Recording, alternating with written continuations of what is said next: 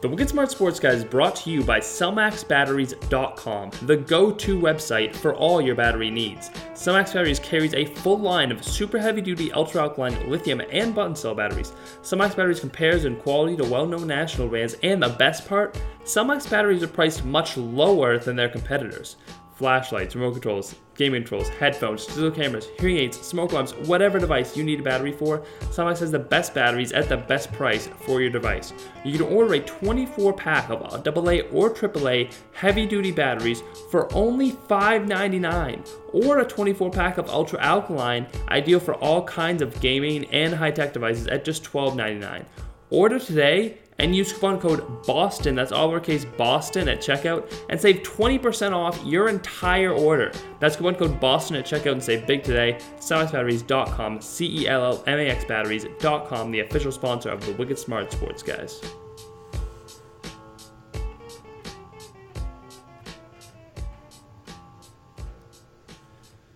All right, welcome back to another episode of the Wicked Smart Sports Guys podcast. Thanks as always to Dolly Dreams for the intro music. This week, the Celtics have won their series against the Raptors finally after a crazy Game 6, so many crazy games in the series, a Game 7 that came down to the wire as well.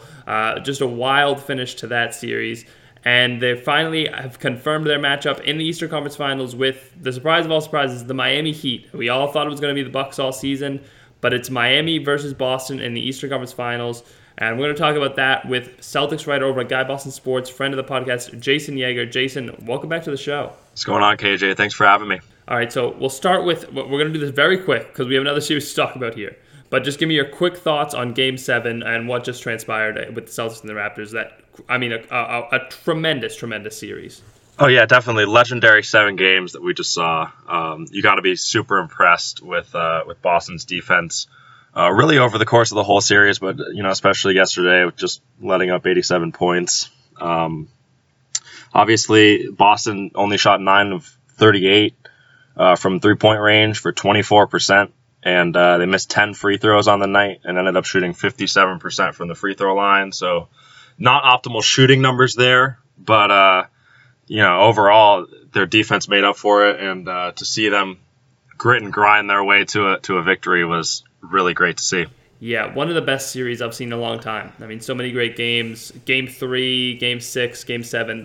All three of those were absolute classics. And Game 2 was awesome as well. I mean, but those other three were really all-time. And you can put this series, right up there, as far as I'm concerned, with Celtics Bulls 2009 and Celtics Wizards 2017. That's the kind of level of series you're talking about. And this one might be even better than both of those. This was so great. And that smart block, that's the best singular play the Celtics have had in a playoff series that I can remember. I mean, since at least the Big Three era, and maybe even farther back than that. The only one that comes to mind, and it's because I've been looking at it recently, is the Pierce shot over LeBron in Game 5, I think it was, in Miami, that game winner. That one sticks out as one that might be better than that, but or at least on par with it. But you can put this ahead of Tatum's dunk on LeBron, better than Avery Bradley's game winner against the Cavs. This one, this will be a great memory for fans, and for my money, it's better than both of those, hands down. Oh, yeah. I mean, just in terms of iconic plays that we've seen over these past 15 years or so, it's definitely up there. The Rondo chase down steal on the fast break against Orlando, I think it was in 2009, comes to mind. But, plays like that and Tatum's dunk obviously didn't happen at the very end of a clinching closeout game like that. Really determining the outcome of what was going to happen. So, yeah, just one of the most clutch plays really over the past decade and a half for the Celtics. Yeah, when you factor in the moment and the game outcome, the series outcome, that stuff, I don't think anything really compares to that. Game 7, you won the series. It really won you the series. It won you the game. Like, that play is just, I assume it'll be on the walls of TD Garden eventually. That's how big that play was. But we'll see. I think it'll depend a lot on how the rest of these playoffs go too. But I kind of just alluded to this series against the Heat. We're going to talk about it, a rematch from 2012, that Eastern Conference Finals, which another great series. I mean, that one was spectacular. So many great moments. I mentioned the Pierce game winner. Rondo's incredible game in that series. I think he had 44 points in game 2. They lost. That was a crazy game.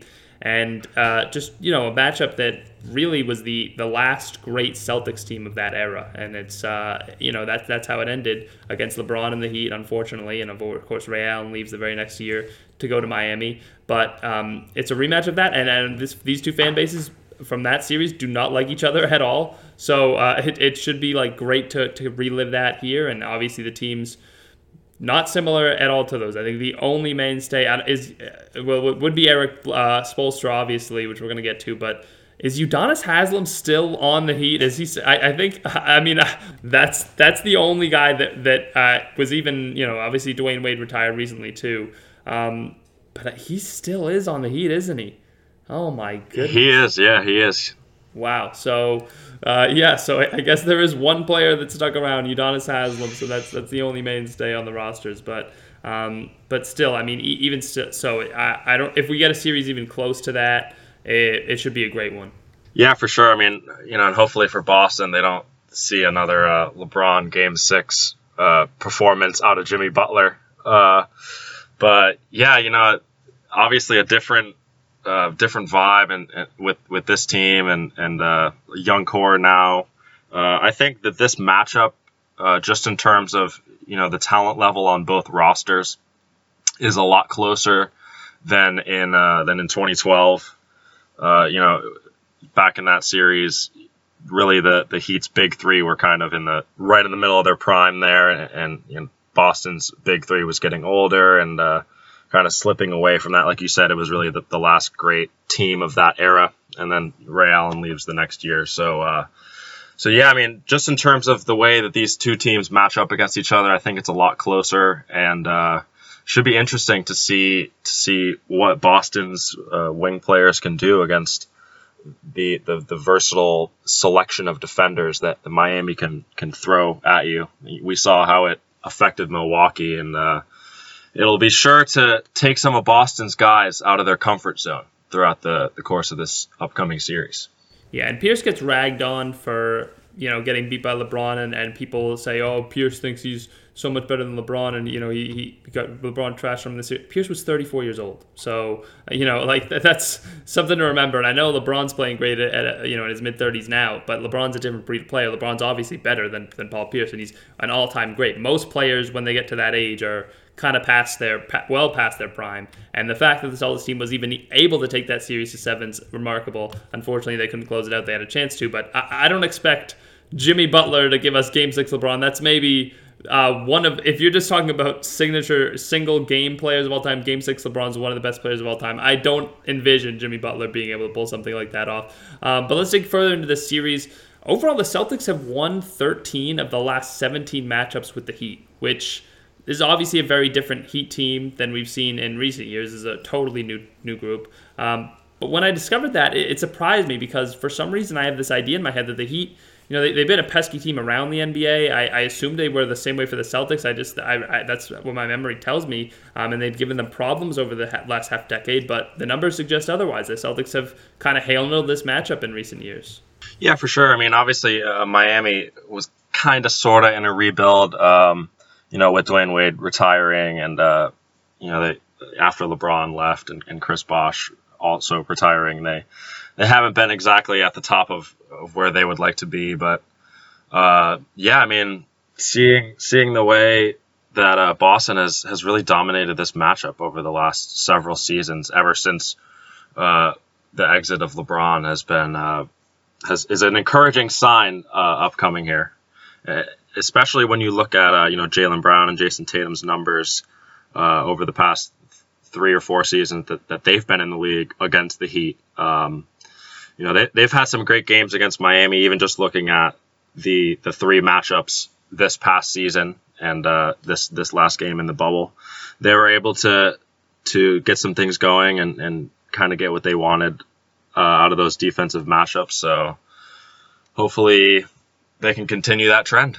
Yeah, and Miami, you're right. They've kind of been retooling. I wouldn't say rebuilding. I mean, the last 5 years, which is where that 17 meetings basically stretches over, they've won 48 games, 41, 44, 39, and 44. Been in the playoffs 3 out of 5 years, and they just missed it the other 2 years. So yeah, they certainly haven't been at the top of the league. And like I said, the Celtics have handled that matchup, I guess, how you'd expect for where the Heat have been seeded, but the Heat still, I still kind of have that idea in my mind that the Heat, give them trouble, and they haven't. I mean, in some ways, this is a lot different, but as a Heat team, like I said, but in other ways, it isn't. I mean, it's a Celtic team coached by Eric Spoelstra, and it's kind of built in the same way they've always been, like very, a huge focus on wing players, and their players are obviously much better than years past. So, it's not James Johnson anymore or Dion Waiters. It's, Jimmy Butler and Jay Crowder and all these guys, so that they're much better than that group. But they still kind of play the same way, and that goes back to Spo. So what do you make of the coaching matchup in this series?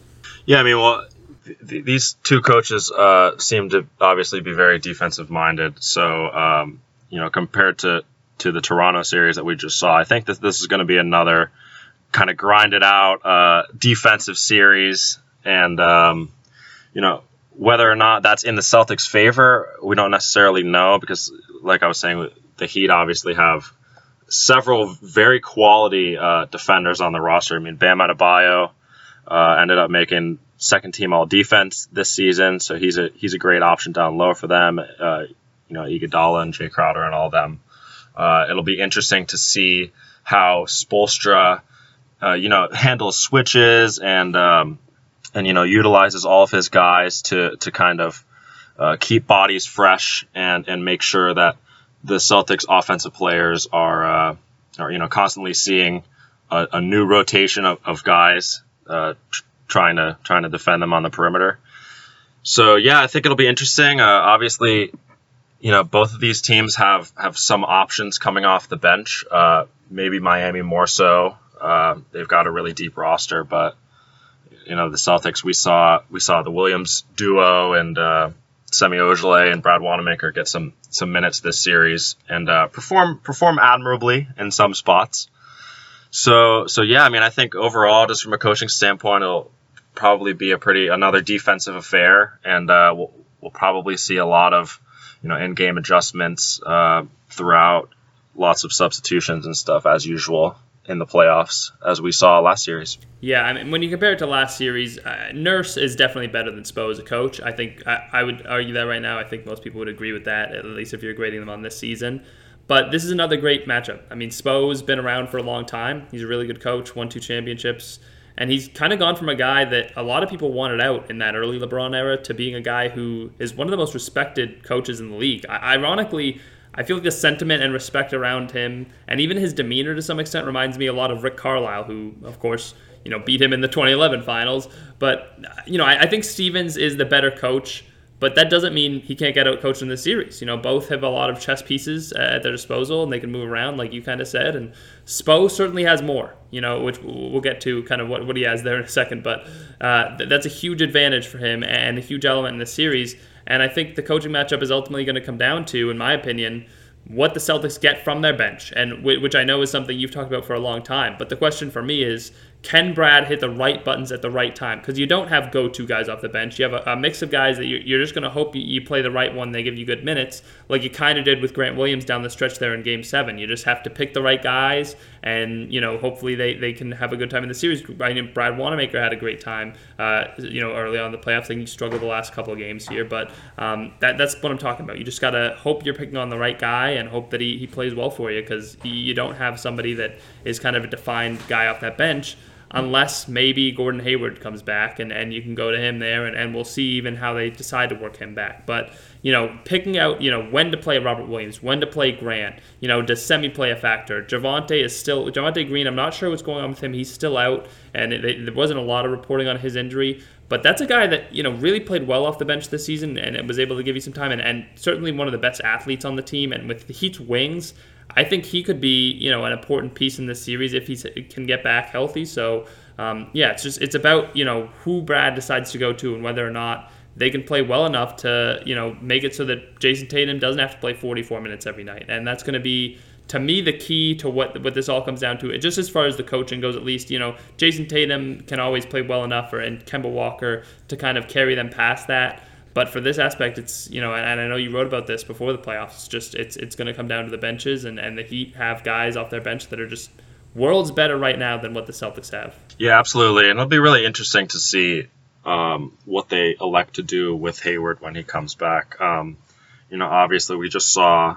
this starting five of Marcus Smart in the Celtics starting rotation just win a series against one of the best teams in the NBA. So I think the question, might become, do you mess with that? What matters is who finishes the game, and who gets big minutes rather than really who starts. But still, I think they like Marcus's defensive tempo in the starting lineup just from the get-go to begin the game and kind of set the tone. So, and obviously you bring Hayward back and if he gets his 30-plus minutes per night, that's less to go around for Ojale and some of their other ball handlers like perhaps Wanamaker, which can be a good thing, seeing as those guys are pretty inconsistent. I'll go as far to say will be a good thing. I think that will be a good thing. Gordon Hayward is better than those guys. Yeah, no doubt. In terms of that, they have another deep bench piece in theory that they're bringing back now. There's even guys like you were saying that didn't really get a shot to play. We might even see some Romeo Langford minutes in this series. Enes Kanter, you never know. Obviously, he's a question mark with his defensive abilities, but instant offense sometimes. So, like you said, both teams have a lot of pieces. Spoelstra probably has the deeper bench here, but overall talent-wise, I think it about levels out, or maybe is even in the Celtics' favor if Gordon Hayward is at 100% and available to play. So Gordon Hayward, I've always been on team start Hayward, and I feel like I've been proven right on that generally. This is a little different, but the reason I'm always start Hayward is it's all about ego to me and all about confidence. And with Gordon Hayward, a guy that's confidence can seemingly go up and down, I think you need to give him all the confidence you can. So usually I would say start Hayward no matter what. He's better than Smart. He's a better player, and Smart, I'm not diminishing what he does, especially after what he just gave them. But even still, Gordon Hayward's a guy you're talking about, a 17-point-per-game scorer, a guy that has been an all-star in this league and can play at that level, fairly, at times. So I'm always team start Hayward. I don't fail to recognize how well they've played, especially against Toronto, without him.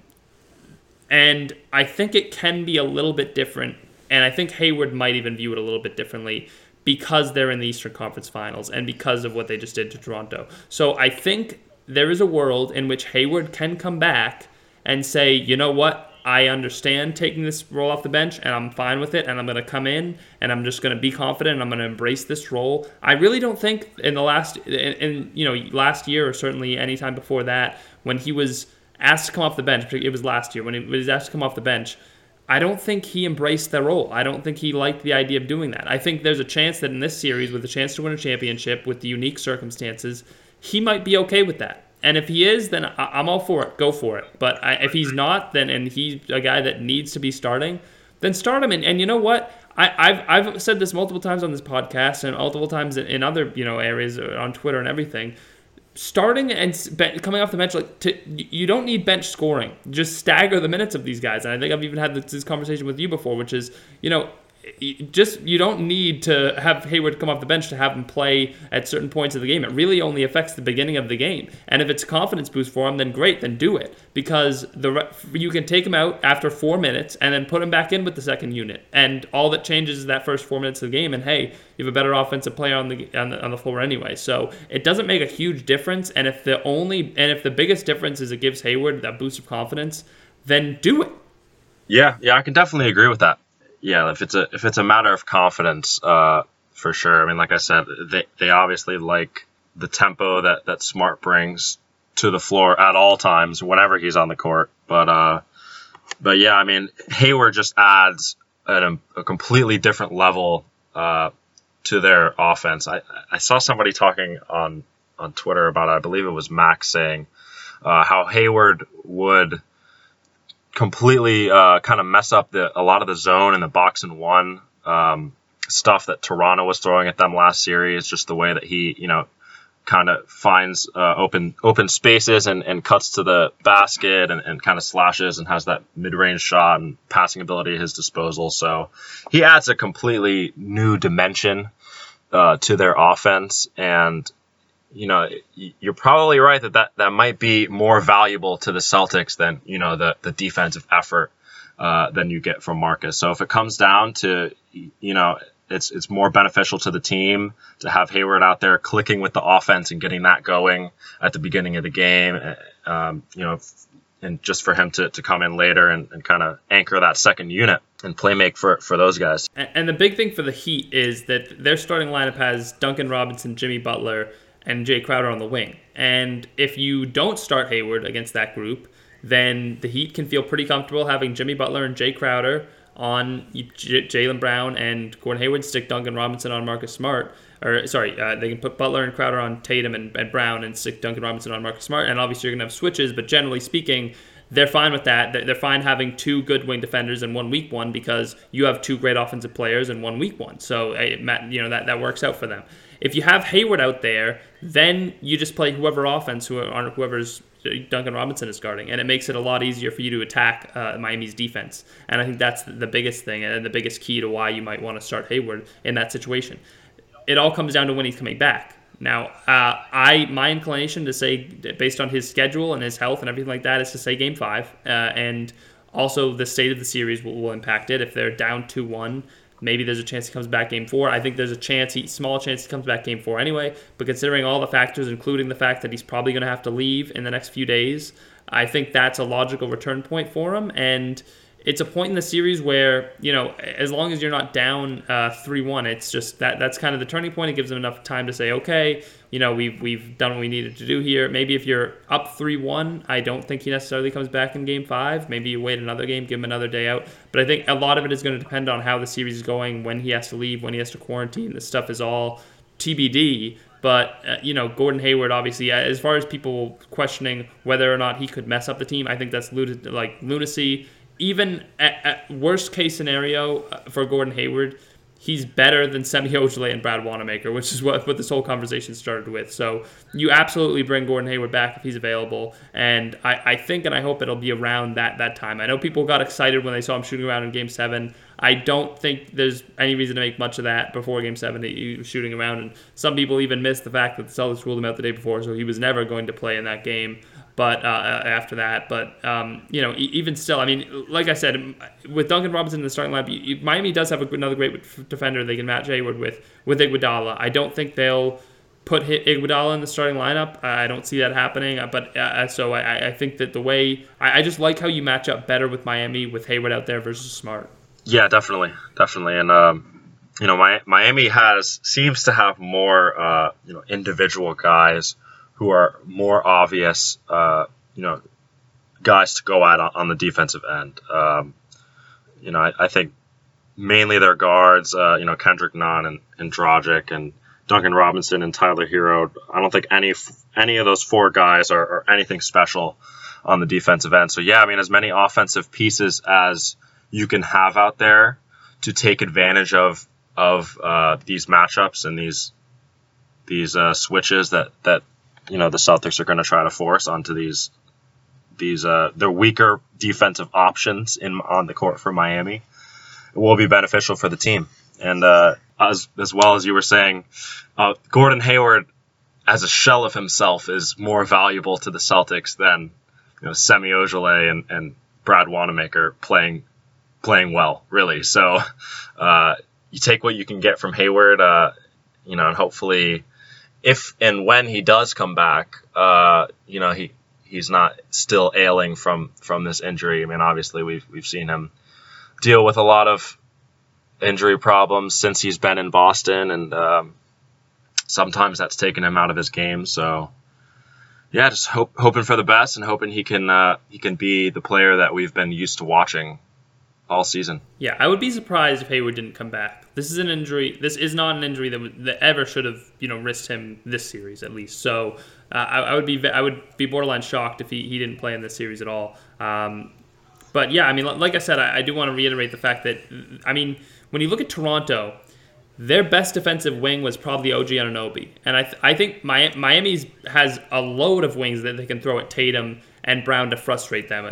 Butler, like I said, Butler, Crowder, and Iguodala are all really good in that aspect. So those are three guys that are elite defenders, really. And Iguodala, obviously, someone older, but is won a championship, proven. I mean, won Finals MVP. Although when you really start digging into that, he really shouldn't have. But he did a great job against LeBron, and that's what he kind of has that championship medal. So.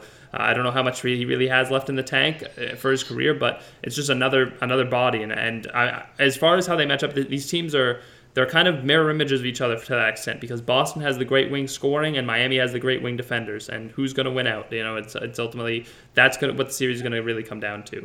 And a lot of people are also talking about the matchup between Jimmy Butler and Jason Tatum and who's better. And I kind of dug into this on Twitter a little bit earlier today, and I threw these numbers out there.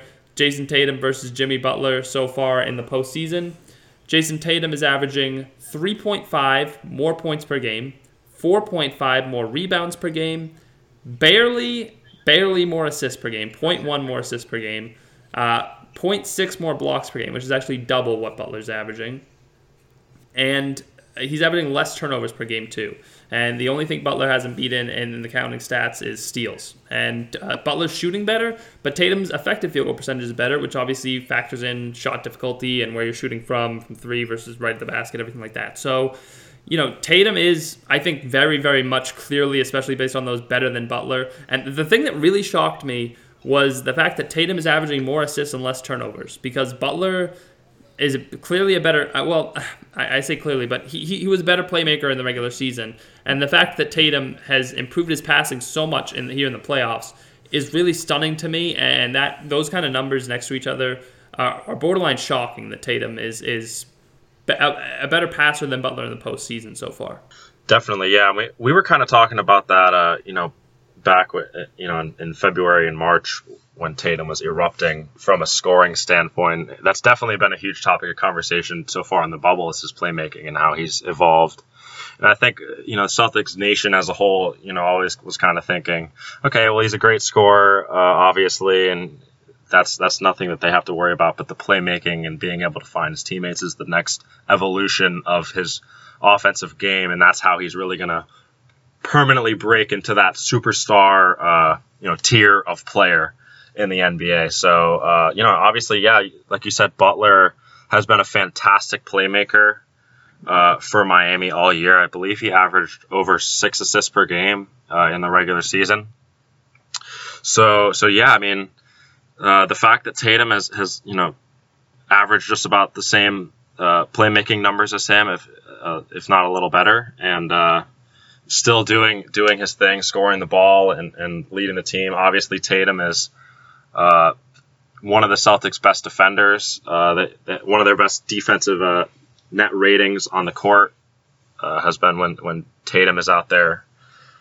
So yeah, I mean, the fact that he's led his team and been the best player on his team to this point, just the same as Butler. It's a close thing. Obviously, Jimmy Butler is a great player, but I think Tatum just has a different level than really anybody else in this series that we can see. If he's at his best, he's pretty easily the best player out of these two teams. Yeah, and that playmaking leap, by the way, it really came in the Toronto series. And they don't win the Toronto series without Tatum's passing. And I always thought he never was a bad passer. When he had his opportunities to pass, he made good plays. But it was just about getting the ball in his hands more, and teams starting to throw double teams at him. And the Celtics in recent years have been so much about ball movement. They've gone more towards using Tatum as a go-to guy here, and that's kind of what I think really helped him make the leap as a passer, more so than anything he's doing. It's just that the team running through him more, and he's kind of getting a chance to show that. But I do think he also has made improvements. There's no doubt. I mean, last series against Toronto, the last 6 games, he averaged 5.8 assists per game. If he doesn't do that, they don't win that series. I mean, that is 5.8 assists per game. The last 6 games of that series, that's impressive. So You really have to give your hats off to Tatum for the improvement he made there. But I honestly, between him and Butler, I don't think it's close. I think it's pretty obvious that you pick Tatum at this juncture. I'm not disrespecting Butler as a player, but I think Tatum is clearly better. If I did have to draft the series, it would probably go Tatum 1, Butler 2, Jalen 3. I would still probably go Kemba 4, although with how he's playing now, I would be tempted not to. But if we're just drafting them based on the regular season, I guess I would pick Kemba 4. If we're not, if we have to pick them based on how they're playing right now, I would probably go Bam 4, just because Bam, he's obviously an all-star. He played great in the regular season as well, but Kemba's just taken that step back, and Bam's playing really, really well in these playoffs, especially with what he just did against the Bucks. So, but that's your 4-5 in any order. And then after that, it really gets a little bit confusing because it comes down to whether or not Gordon Hayward's playing and he's healthy. But if I'm excluding him just because of that unknown, it gets tough. I mean, Marcus Smart is a guy is the only guy you would really pick there from the Celtics. And then I think that after Marcus Smart, wherever you put Marcus Smart in that order, I think anybody else on the Celtics, even Daniel Tice, you take Dragic over him, you take Hero over him, you take Crowder over him, you take Duncan Robinson over him, and then Iguodala, right now at this stage, Iguodala versus Tice might be a toss-up just because Iguodala is not the same player he used to be. Still playing 21 minutes a game for Miami in the playoffs, but he's not what he was in Golden State. But, I mean, that's what we're really talking about when we're talking about the Heat depth, is that I think that wherever you go Smart, after you get past Kemba Walker, 4 of the next 5 guys, if not 5 of the next 6, depending on where you put Walker and Bam, are Heat players. Yeah, for sure. I mean, I'm very high on Bam Adebayo. I think he's a really good player. And I mean, even if you just look at the last matchup between the Celtics and the Heat on August 4th in the bubble, we saw Bam with 21 points and 18 free throw attempts. Goran Dragic, 20 points on 50% shooting from the field. Tyler Hero got some good buckets, and even looking outside of that matchup, they've had a great playoff run. Hero has hit some really big shots for them. So yeah, I mean, you're right.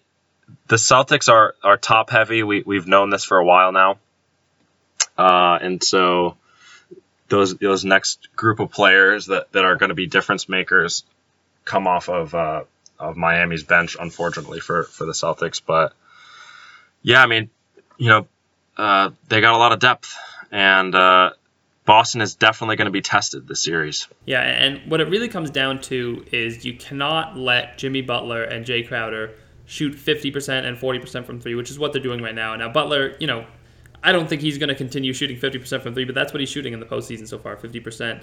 And Jay Crowder, you just can't allow those guys to shoot like that. You're not going to win if they do. So it's going to come down to that perimeter defense and how well you can do. Now, Duncan Robinson, Tyler Hero, they're going to shoot. They're good shooters. I mean, they're going to hit their shots. But you can't allow Miami to have these other guys go on off. You're not going to win the series that way.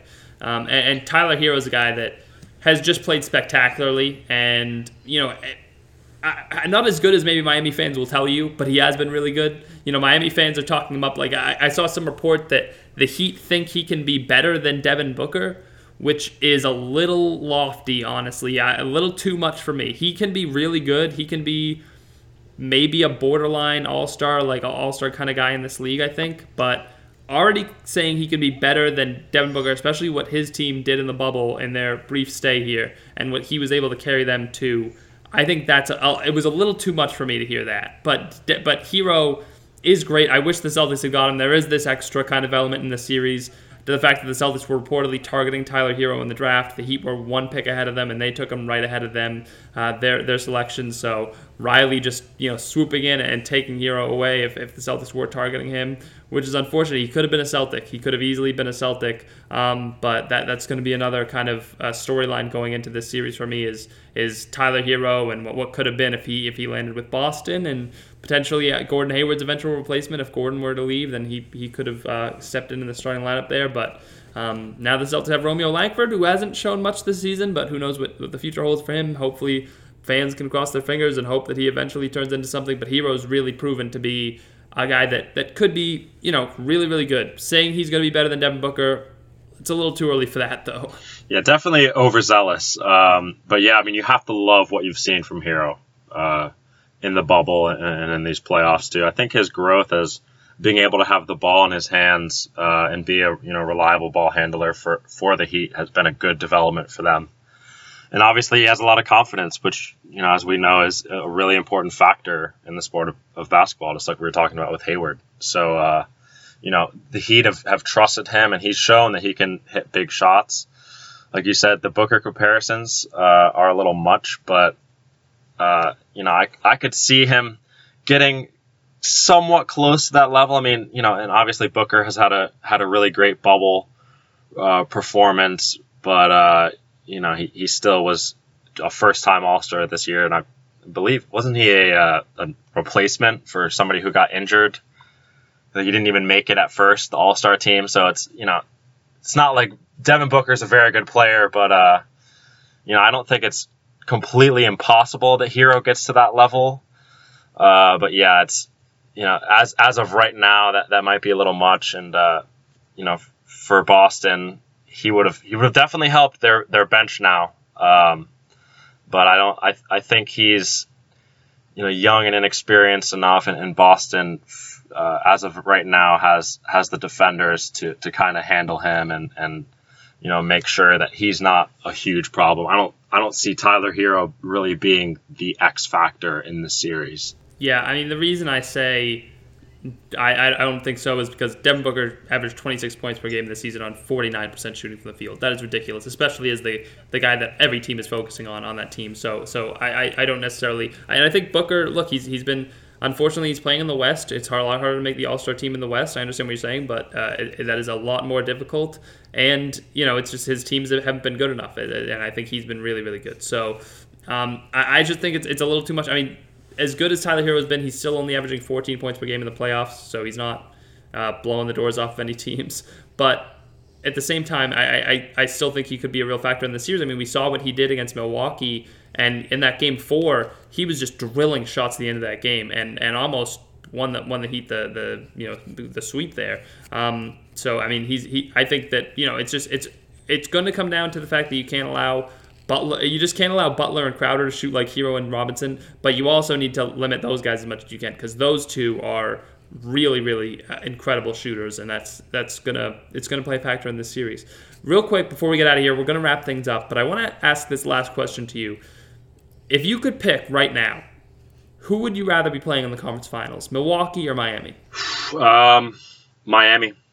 I think Boston actually got the matchup that they would have preferred going in. I mean, we saw Miami kind of figure out Milwaukee, just in terms of they kind of built the wall and made sure Giannis just couldn't run over them all day. And they looked really good defensively against Milwaukee.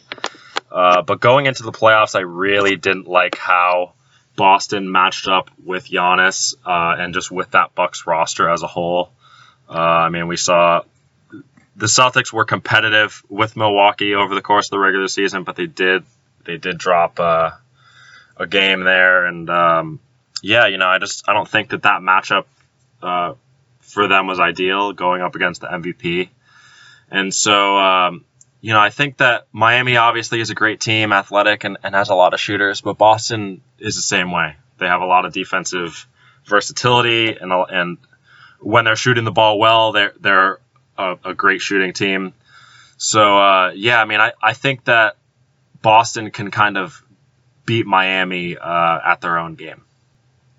So, I agree. I think this was the enemy of Miami is my friend situation here. I think that this is another case where the transitive property doesn't necessarily work in the NBA. I think the Heat matched up better with the Bucks than the Celtics do, and I think the Celtics match up better with the Heat than the Bucks do. I think with the Celtics have their playmakers are more on the perimeter, which Miami certainly has great perimeter defenders. But Bam was he is the best Giannis defender in the league. I think that's no doubt. Just he's built to defend that guy, and it was really helpful. And at the end of the day, Milwaukee's offense and defense just weren't built to handle a team in Milwaukee or Miami, where Milwaukee is a team that doesn't want to switch, and Miami's a team that you should switch against, and the Celtics do love to switch. So that's another factor in the series. And Milwaukee's game was a lot of drive and kick, and against Miami that doesn't work. And the Celtics, they're much different offense. So these are just teams that are much different from each other. I still think it's going to be a tough series. Either team could win it because as good as as good as Miami matches up with Milwaukee, both M teams, they're giving me trouble. As good as Miami matches up with Boston, they matched up better with Milwaukee. So I do think that this series is, the problem for Milwaukee was that they didn't have a player like Kemba Walker. He's going to play such a big factor in the series. They didn't have many playmakers, and Chris Middleton, as good as he is, he off the dribble, he can't really make that much space for him, especially against those Miami defenders. He's more of that guy that he doesn't have a lot of athleticism. He's an incredible shooter, but just doesn't have the off the dribble moves to kind of get around. The difference with the Celtics is they have so many different guys that can create off the dribble, and Milwaukee didn't have that. They were relying on Eric Bledsoe a lot, and he wasn't good. So you need Kemba to be better in this series if you're going to win, and you certainly can't have him play like he did last series. But on paper, you have the ability to kind of do things against Miami that Milwaukee just couldn't. So I think it's a situation where, yes, Miami beat Milwaukee, and they proved to be the better team, I guess, in that series. But you match up better with them because you didn't have anyone really that could stand a chance against Giannis, and Miami did.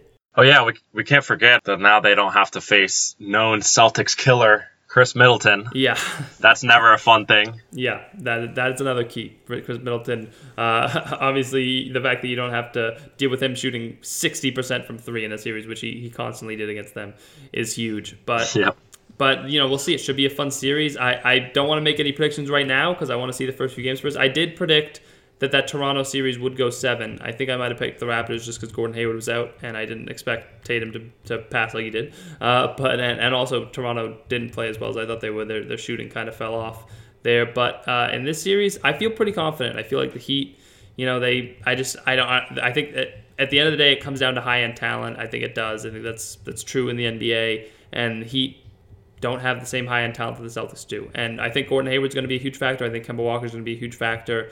How they play, whether or not Hayward comes back at all. Those are two keys to this series. I think maybe if I had to pick out the two biggest keys, it's how well does Kemba play and when does Hayward come back and how well does he play. Those are the two things because Tatum, I think you can rely on him to play well, even though he's going up against tough defense in Miami.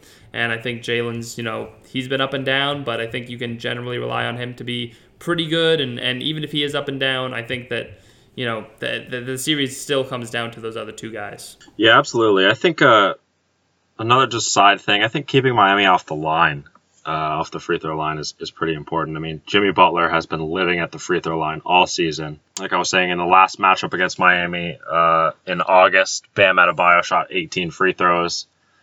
Dragic shot 7. So, definitely the Celtics need to focus on defending without, fouling, playing smart like that, and not giving away games at the free throw line like that against the team with very good shooters who can make those free throws and can put you away potentially if you aren't smart. So I think that's potentially another big factor. Which is tough when you have Daniel Tice on the floor, who people love to call fouls against. But yeah, you're right. And Miami right now is second among playoff teams in free throw attempts per game.